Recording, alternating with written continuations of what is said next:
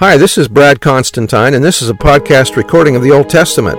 Although this is not an official recording of the Church of Jesus Christ of Latter-day Saints, every effort's been made to be as doctrinally accurate as possible. I'll be using for the text the Joseph Smith translation of the Old Testament, along with many commentaries from general authorities of the Church, BYU professors, Bible scholars, and others.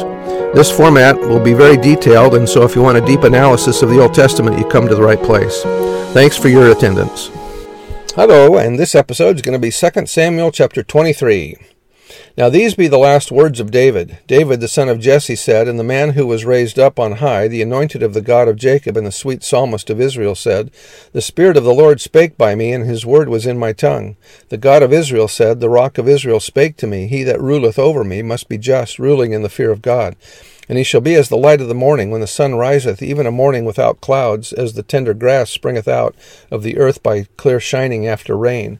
Although my house be not so with God, yet he hath made me with an everlasting covenant, ordered in all things, and sure, for this is all my salvation and all my desire, although he make it not to grow. But the sons of Belial shall be all of them as thorns thrust away, because they cannot be taken with hands.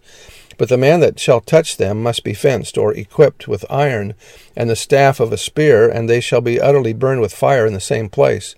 These be the names of the mighty men whom David had: the Tachomite, that sat in the seat, chief among the captains. The same was Adino the Eznite. He lifted up his spear against 800, whom he slew at one time. The exploits recorded here were probably taken from various times in David's life and placed together at this point. It appears that David's request for water from Bethlehem had jeopardized the lives of these three in carrying out his request. In contrition for his thoughtlessness, he denied himself the fruit of their labor. That was from the Institute Manual. Verse 9, And after him was Eleazar the son of Dodo the Ahohite, one of the three mighty men with David, when they defied the Philistines that were gathered together to battle, and the men of Israel were gone away. He arose and smote the Philistines until his hand was weary, and his hand clave unto the sword, and the Lord wrought a great victory that day, and the people returned after him only to spoil.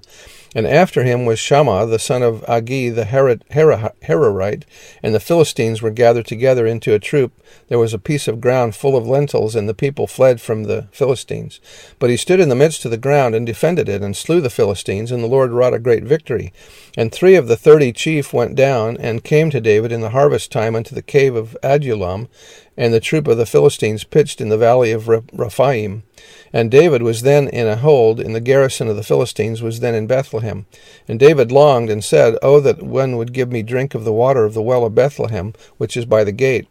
And the 3 mighty men brake through the host of the Philistines, and drew water out of the well of Bethlehem that was by the gate, and took it, and brought it to David. Nevertheless he would not drink thereof, but poured it out unto the Lord. And he said, Be it far from me, O Lord, that I should do this. Is not this the blood of the men that went in jeopardy of their lives? Therefore he would not drink it. These things did these 3 mighty men. And Abishai, the brother of Joab, the son of Zeruiah, was chief among 3, and he lifted up his spear against 300, and slew them, and had the name among 3.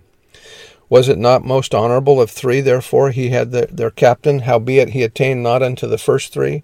And Benaiah, the son of Jehoiada, the son of a valiant man, of Kabzeel, who had done many acts, he slew 2 lion-like men of Moab. He went down also and slew a lion in the midst of a pit in time of snow. And he slew an Egyptian. Gee, is that the first mention of snow in the Old Testament? I don't know. And he slew an Egyptian, a goodly man, and the Egyptian had a spear in his hand, but he went down to him with a staff, and plucked the spear out of the Egyptian's hand, and slew him with his own spear. These things did Benaiah the son of Jehoiada, and had the name among 3 mighty men. He was more honorable than the 30, but he attained not to the first 3. And David set him over his guard. Asahel, the brother of Joab, was one of the 30. Elhanan, the son of Dodo of Bethlehem, Shammah the Harodite, Elika the Harodite, Helez the Paltite, Ira the son of Ikesh the Tekoite, Ebiezer the whatever, and Mahalo the whoever, and Zebulun the whatever, and so on. Haleb the son of whatever, and that these guys' names, and don't know who they are over the brook, whatever, the son of somebody, and the son of somebody else, and the son of somebody else, and Uriah the Hittite, 30 and 7 in all. Okay, so he names 37 guys. These are heroes. These are armor bearers and other people that I'm not going to mention their names. Okay, and that's the end of the chapter, and we'll see you next time. Bye.